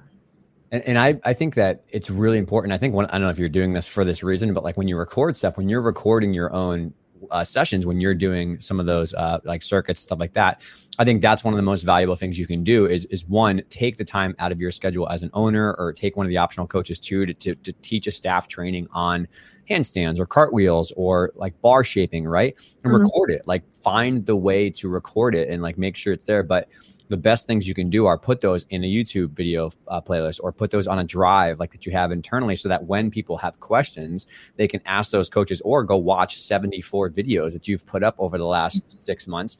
Make a database of things you're teaching your compulsory coaches, value it, teach them, and record those things. And you can develop a nice little library of stuff. There's so much stuff online. There's so much stuff you can do, but it's always better to go out of your way and teach your method and your system and what you want out of the compulsory, so that I do feel for a lot of younger compulsory coaches who are getting started, because I do get kind of thrown to the wolves without any really great training, because the optionals is way more fun and flashy to do. But yeah, where do you think that handstand and that stretch jump comes from? That's going to become your, huge tumbling down the road. Yeah. No, I sent my compulsory coach to an elite gym for an entire week. Yep. Go watch elite kids. And she came back and she was so excited to coach the compulsory kids. That's awesome. Because learning is fun. And if your staff doesn't like learning, then find a new staff. And if you don't like learning, then I don't know what to tell you. If you're a coach, because you're going to have to learn. And I'm still learning. I've been coaching for 12 years. I get better at compulsory coaching every single year I do it. I'm man, last year I was terrible. That was the worst. So you have to love learning, and you have to be willing to put in the work. But if you feel like you're not in a place where your owner supports your growth and supports your learning, then maybe, and if you want to learn and you want to grow and this is what you want to do, then maybe you might need to find a different environment that works better for you. I know it's terrible to say, but no, it's not. I've said it multiple times on the podcast. If you go through all these layers of okay, is it a me problem? Is it a us problem? Is it a communication problem? If you get all the way through and it's just not working, asking if it's the right fit for you is a really important thing, because you spend a 30-year life, if not more, working. So it's not worth it to be at a place that you're miserable if they don't support your education. They don't want to give you some drill help. They don't want to at least teach you some stuff. You're only going to spiral down into misery down the road. Yeah. So that was all fantastic. And I want to save some time to talk a little bit about Excel, because I know that's another area that you work with and that a lot of people have questions on. So let's maybe shift gears. And it's great because a lot of things I think we covered are just as relevant to not only Excel, but optionals and elite, whoever you're working with, right? That basics never go out of style. But you think more about working with the Excel group. I think the number one question that I get from the community that listens, but I also have when I was younger, is how do you work with the Excel groups who maybe have multiple different priorities and or hobbies, right? In our gym, Excel was an opportunity to stay involved in gymnastics, but if you have other time commitments or you want to do other things, or it's just not really the 5 days per week is not what fits your style, but you still love the gym, we want to have you here. So it was a way for us to be able to serve the needs of our entire community. But it's challenging as a coach to be able to teach these skills and get them prepared and be able to do things safely when they have 17 other things they're kind of juggling with. So what's your first approach to maybe that group? And then we'll dive more into some specific questions. Okay, well, the thing is, I was looking at those topics and the points that you gave me. And I was like, wow, we all struggle with the same things. Yes, so first off, if you're coaching Excel, recognize that it's not just you that's struggling with these things. Everybody is struggling with that. It is incredibly hard. I think that's kind of what I said in the beginning is you have to have fun while you're coaching Excel. And then once you are having fun, then you can really think about, okay, what's the best way to tackle this? Because you are going to have so many different skill levels and so many different goals. And number one, here's what my gym does. And I hope that people will learn from this because it has worked very well for us. We use a star system. And what that star system means is that we list out all of the requirements for every level of Excel. And we have someone training Excel Diamond. Like, I know a lot of people don't really use it. We use our Excel program kind of in the same way that you were saying. Our Excel program is another way to reach upper level gymnastics if maybe compulsory isn't going to work for you. Or it is you're doing a million different things. You don't have the time to only focus on gymnastics. You can use the Excel program for that. Or I have kids that have back issues. I don't want to force them through back walkovers and back handsprings on balance beam in level 5. Right. I don't want to do it because I don't want to hurt them. And if we can use a different thing to get them to do amazing, awesome gymnastics, diamond gymnasts are like great, then I'll do that. Like I want these kids to succeed. I want them to be healthy and I want them to be happy. And so that's why we use our Excel program. So first off, establish your goal for your Excel program. We personally do not use our Excel program to push kids to optionals. And I don't recommend doing that unless you've done compulsory coaching for many, many years with lots of success. So if you don't know how to create an optional gymnast using the best coaches got together and put the compulsory program together. So if you haven't figured that out yet, then I wouldn't be like, oh yeah, I've never made an optional kid before, but I'm going to use Excel to make an optional kid. But if you have tons of experience and you're great, then yeah, you can use Excel to kind of fast track kids to optional. But I personally don't do that. And I don't recommend it for people that don't have a lot of experience. Sorry, circling back to what we do with our Excel kids, we use a star system. And so we list out all the requirements for bronze, silver, gold, platinum, and diamond. And for each of the requirements, they can get 1 star if they attempt something, 2 stars if they can do something safely and would get credit for it from a judge. But like number 1, can they do it safely by themselves? Number 2, are they going to get credit for that skill from the judge? And then they can get 3 stars if they have minimal deductions on that skill. And owners, I recommend you get your coach's judging training. Yep. That's huge. Because if they don't understand what's going on, then like, how are they going to coach your kids effectively? Sure. So do that. And if you are a coach and you have the means to get yourself judging certified, do that, compulsory and Excel. But 3 stars is minimal deductions on those skills. And what that means is like, think about the value of the skill. And so like, if it's a vault, like I'm not going to say, oh, you to get 3 stars, it's 1 to 2 tenths in deduction. Yeah. Nobody's scoring a 9.8. I mean, some people are scoring 9.8. Yeah. My kids are not scoring a 9.8 on vaults in Excel. They're just not. So like, if they're like 9 and above, I'll give them 3 stars on it. Cool. And then I am very clear with communicating to the kids when they get to move up through the levels. So I break down the levels, bronze 1 and bronze 2. Bronze 1 is the bare minimum requirements. Bronze 2 is something that's progressive to get them to silver. Once they have 80% of their bronze 2 stars, they can start training silver.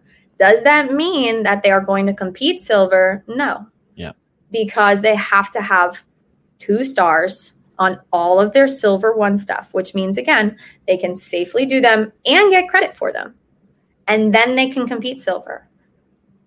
So in my silver group right now, we have like 15 silvers, training silver. 3 of them are still competing bronze.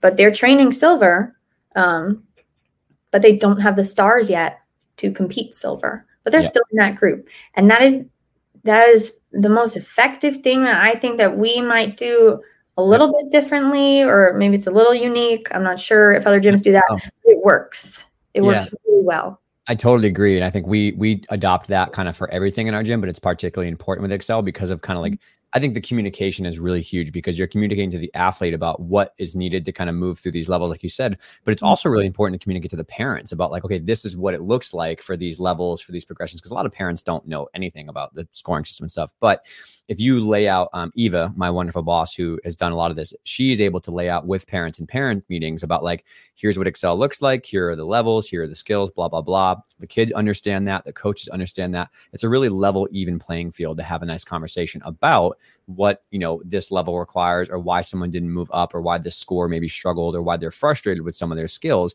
But having those things really laid out in the sand in the handbook or wherever else is a good kind of like fallback. You talk in the parent meeting, but it always kind of escapes them during the meet season. So you kind of reference those things back like, oh no, like, well, this is why she's competing this level or this level because we still have these stars or we have a stoplight system. So red, yellow, green is kind of like the same kind of idea. Green, you're good. Yellow is like not quite there yet. Red is like not really performing it safely yet. Yeah. So we do that. And I think the other thing I want to echo, which I think is really important that you're highlighting here is with athletes, whether it's in the Excel program who have other priorities, have other hobbies, whether it's in the optional program and kids are maybe like divided between a couple different priorities in their life, or even like an elite, right? Like you have to be really clear about the expectations or like the requirements of what a level commitment does, right? So if you're committed to Excel program because you want to, play track, do track, you want to be with your friends, you want to go on family vacations, that's totally fine. Like we have no problem with that at all. But you realize that with different expectations of hours in the gym and time to do skills, it comes with a different amount of commitment, right? So like they have to be really open and communicate about what the differences of expectations of themselves will be. In my experience, all gymnasts, but also in Excel, struggles quite a bit is they're so hard on themselves about like, I'm only here 7 hours per week and I'm so frustrated that like I can't get my back handspring, I can't get this. And they don't see the disconnect between like, okay, yes, so the commitment level is here. Our expectations have to also match maybe that. Doesn't mean you can't work hard. Doesn't mean you can't have fun, but like it's really hard to get a back handspring when you're only here 2 days per week and you only have 1 hour on floor each of those times. So I think over communicating with the parents, over communicating with the kids about like, we love Excel. It's great for you to be here, but just realize that it's going to come with a different set of maybe progression level. So that's my other piece of advice. And they move at a different pace. For sure. And there are some kids that I have that just zoom through the Excel levels. Yeah. And there are some kids that spend 3 years on one. And that's fine because I say, like, what I say to them is like, are you having fun? Yeah. Do you enjoy gymnastics? Yep. That's why you're here. Like you're not here. Like there's no, one of the things I love about the Excel program is that it's not like there's no pressure. Yeah.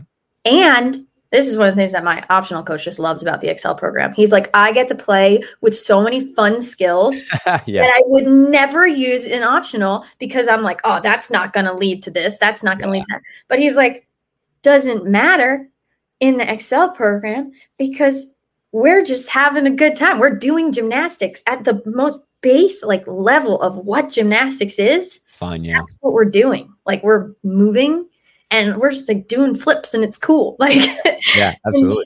And so you don't have to think like, oh, is this progressive? Is this gonna do that? Like sometimes you just do gymnastics because it's fun. Like and don't be afraid to play with those skills that are just fun. So the biggest difference with my Excel program versus my compulsory program is I start from like with compulsory, I'm like, what's the end goal? And I work backwards. With Excel, with all of our skill evaluations and the stars, I'm like, what do I have? And where do I go with this? Sure. And so like I'll have a kid and I do evaluations. I figure out exactly where they're at. And the biggest thing about the Excel program is that you can look at what are your kids' strengths and then use them. Like however you want to. It's great. So you get to start like, here's what you have and how can I build from here? So you're building. You don't have to work so much backwards. You don't have to think so far in advance. It's just simply, I have this kid that can do this. This is what they're good at. And then go from there. But try your best, owners, to not spread your coaches so thin with skill levels. That's why I really do that where I've got like my bronzes, my silvers, and then sometimes I have to break them up and I put my silver ones and my silver twos together, because sometimes I'm like, wow, there's a really wide skill range. Yeah. I mean, because in silver, you can do a round off rebound backward roll, or you can do like a punch front. Like, and so like, I've had kids compete a punch front in silver. I've had kids compete a round off rebound backward roll in silver. Sometimes it's hard to train them together. And so as an owner, like, you have to have that honest discussion with yourself. Like, what is the goal of my Excel program? And then go from there and say, do I really want to just make my coaches hate their life and coach all these different skill sets together? Or do I want to maybe not be as, it's not a financial best decision, but like split the group up and make sure that these kids are getting the attention they need and these kids are getting the attention they need. And sometimes, I mean, everybody has different reasons for doing what they do, but ultimately I like my coaches to be happy. And I like my kids to be happy. And so any decision that I can make where I'm like, oh yeah, this is going to make my coaches do a better job, I make that decision. Sure. Yeah. And then I think another one of the really big differences between compulsories and between the Excel program is obviously the athletes in the Excel program sometimes, not always, typically tend to be older, taller. And I think this is a really common thing that I hear from Excel coaches who struggle is like, I can't pick up my 15-year-old gymnast and hand spot them through a free hip or a back tuck. Like, I think the spotting becomes a really big challenge, whether it's like the different bar settings, whether it's the different abilities to learn these skills they want to do. So how do we approach that? Because I have some thoughts here that I'm happy to share too that have worked really well, but I'm curious how maybe you train your coaches or you yourself work with Excel athletes who maybe don't have the same ability to get like hand spotted through, whatever skill they're working on. I mean, I'm sure I know what you're going to say. So I will not touch on that. Please do. Go ahead. Okay. Progressions. If you don't understand how to build a skill from the ground up, and each little step in between, then it's going to be really hard because you're going to need to throw kids through stuff, and it's also going to be dangerous for you and the kids. And so learn progressions, learn patience. Patience is a learned skill. And so be patient with your athletes and with yourself, and get them to have solid basics.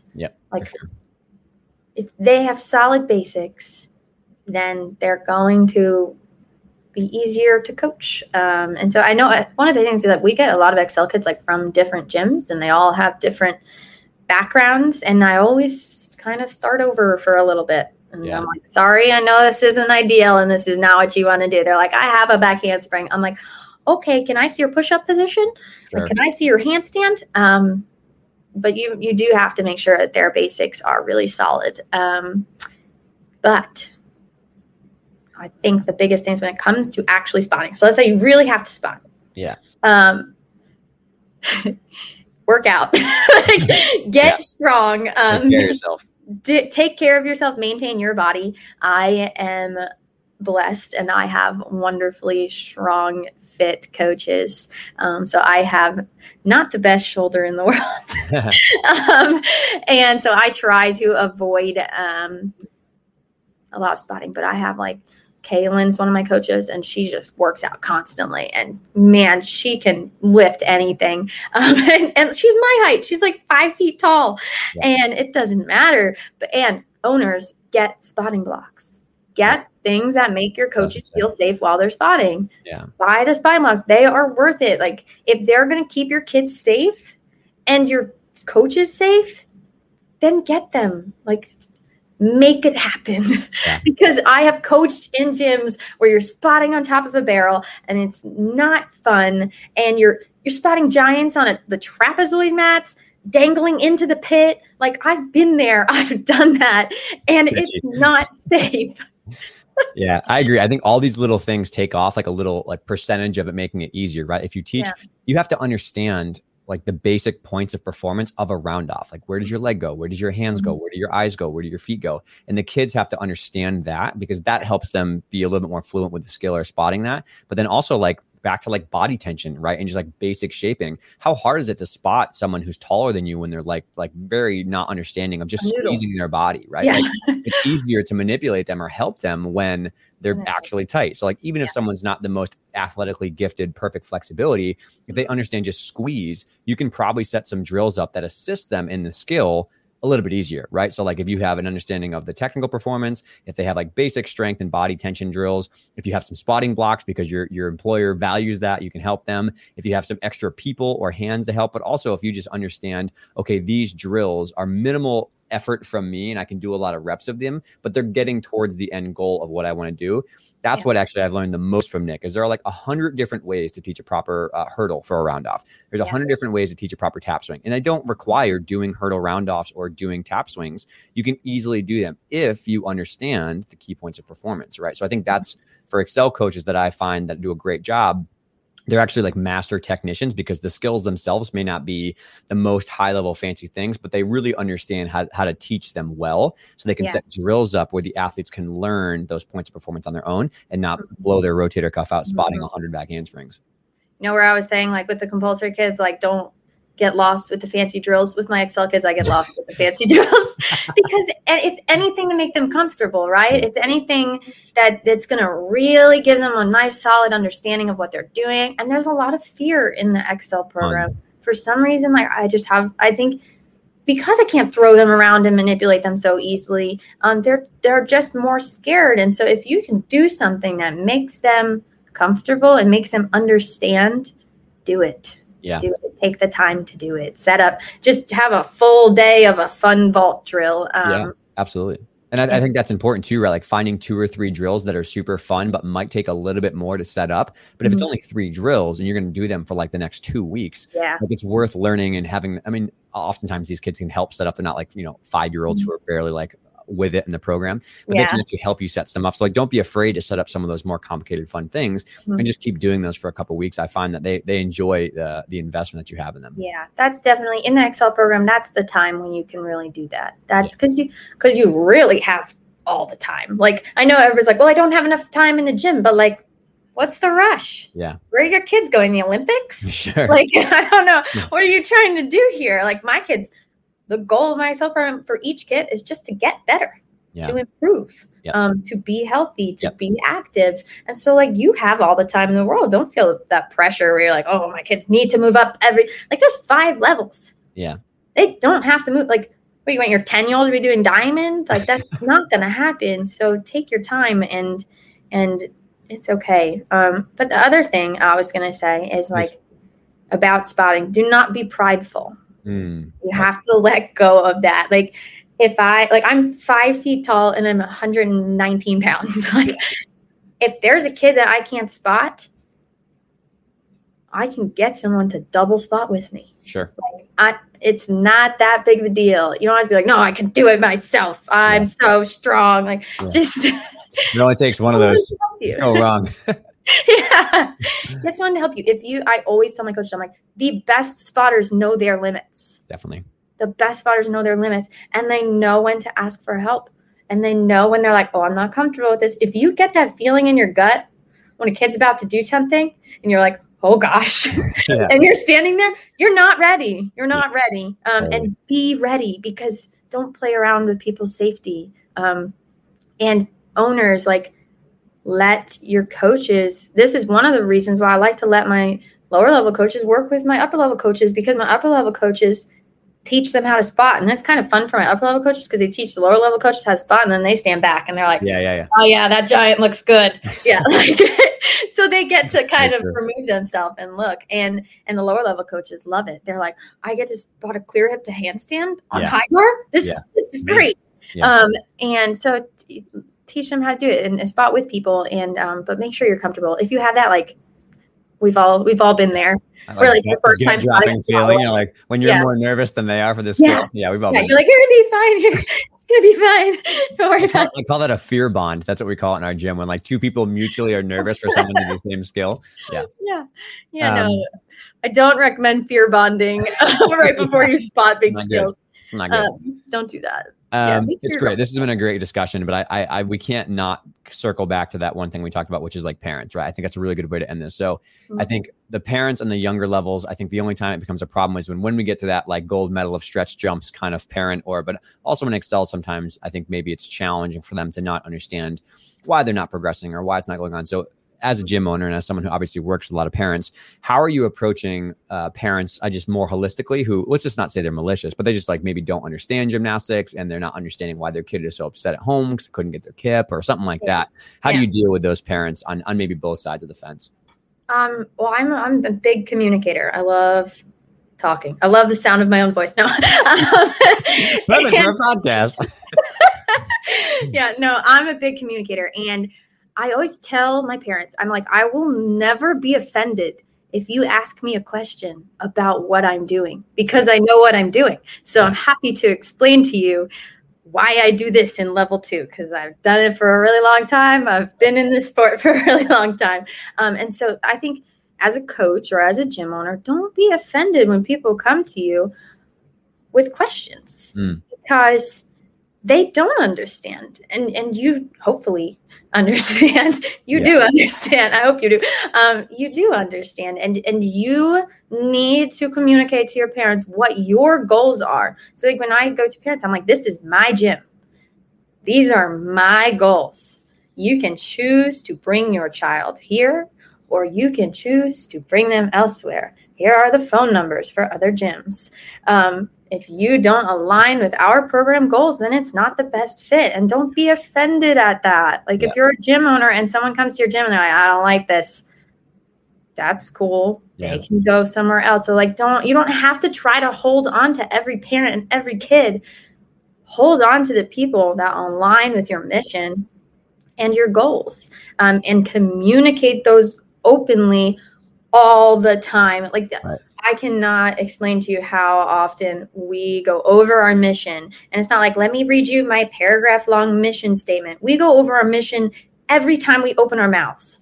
Every time we make a decision, every time I do anything, it's in line with my mission. And I'm really clear about it. And that makes the parents comfortable. If you're wishy-washy all over the place, you're like, oh, yeah, that kid, I could totally get to the Olympics. And, yeah, I'll also take this kid who can't do a forward roll, and we're going to work on this. And you're putting them in the same group together. The parents are going to be like, hey, how's Susie going to get to the Olympics if this kid can't do a forward roll and she's focused on forward roll? Like, you need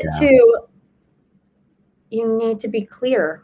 And I think that is the biggest thing. And the parents are so comfortable when you know what you're talking about and you have solid goals and you move to accomplish those goals with every decision that you make. Yeah, I would agree. You couldn't have said that better. And I think what I've learned from our side with Eva, who's a magician with parents, is really having that communication skill, but also having a lot of empathy. Because if you put yourself in their shoes, like I think in the coaching world particularly, we take for granted how much we know about gymnastics, the culture, the skill progressions, all that kind of stuff. And I always make the joke with parents, like, I don't know, God forbid my future kids like play baseball at a really high level, I'm so screwed. I have no idea the culture of baseball or like, you know, how to get better at pitching. So I can treat people with injuries from PT. Yeah. Like if I were to come into gymnastics as like an everyday mom or dad who just like has their daughter and knows nothing about gymnastics, you know how overwhelming that is? Like, oh my, such a hard sport. I don't know what's going on. Like, what are the bows and the hairs? I don't get it. You know, it's so stressful. I'm still at the point where like a kid will get a score and I'm like, what? Like I'm still there. So you're a parent. Yeah, you can't expect the parents to understand. But like get the parents, if you are consistent, the parents are going to trust you. And then you can look at the parents when kids score low and they're like, why did my kid get this on this event? And you can explain to them. So don't be offended. Don't get like defensive. Yeah. Just explain, because here's the number one thing that you have to remember as a gym owner, as a coach, if parents talk to you. Number one, as a gym owner, I did not let the parents talk to my coaches. Just like, it's like a big rule. Like, do not contact my coaches on social media, on their own personal social media. Like, come to me and we will talk to the coach together, because that shouldn't be their job. It shouldn't. Like, it is my job to take all the heat. And I back my coaches all the time. I back their decisions because I trust them. Yeah, I think that's really important if you're a gym owner. you need to take all that because that's what you signed up for. You hired your coaches too, so you should trust them. Yeah, trust, and you trained them, hopefully. I mean, so if I have trained my coaches and I hired them and I know what kind of people they are, then every decision that they make, and that's the thing, I find people that are okay with sticking to my mission. It's my gym and this is my culture and you want to stick to my mission. And I'm like, oh yeah, do what you want. Like I'll let them do whatever drills they want and this and that and that. But that's like the number one thing I'm nitpicky about is like, is that in line with our mission? Is it in line with our culture? Love that. Yeah. And if it is, like, I'm like, okay, you play around, you do what you want to do as long as it fits within that. Sure. It's fantastic. I think we could have 6 more hours of this conversation, but I'm respectful of your time and of this. But yeah, I think this was super helpful to dive into like different kind of pockets here. And I'm excited to hear the feedback from the community. But before we go, definitely, where can people find like your YouTube stuff? That's pretty great, that content you're putting out. And then anywhere else they want to contact you. Yeah. Flight Athletic Academy is my gym name. And I do all of my YouTube stuff, YouTube stuff through there. YouTube. YouTube. It is my tube, so maybe it's YouTube.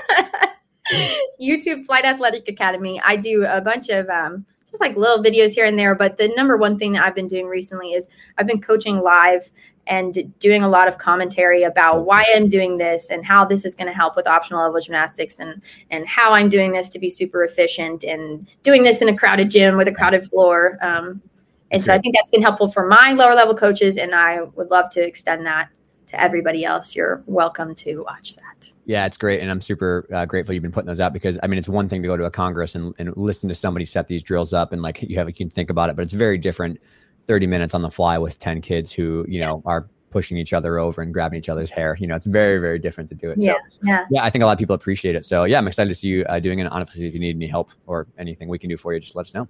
Okay, that sounds great. This has been a great discussion. I've had the most fun. Good. Absolutely. Yeah. So we'll put this up in a couple of weeks and then thanks for all your time. Okay. Thank you.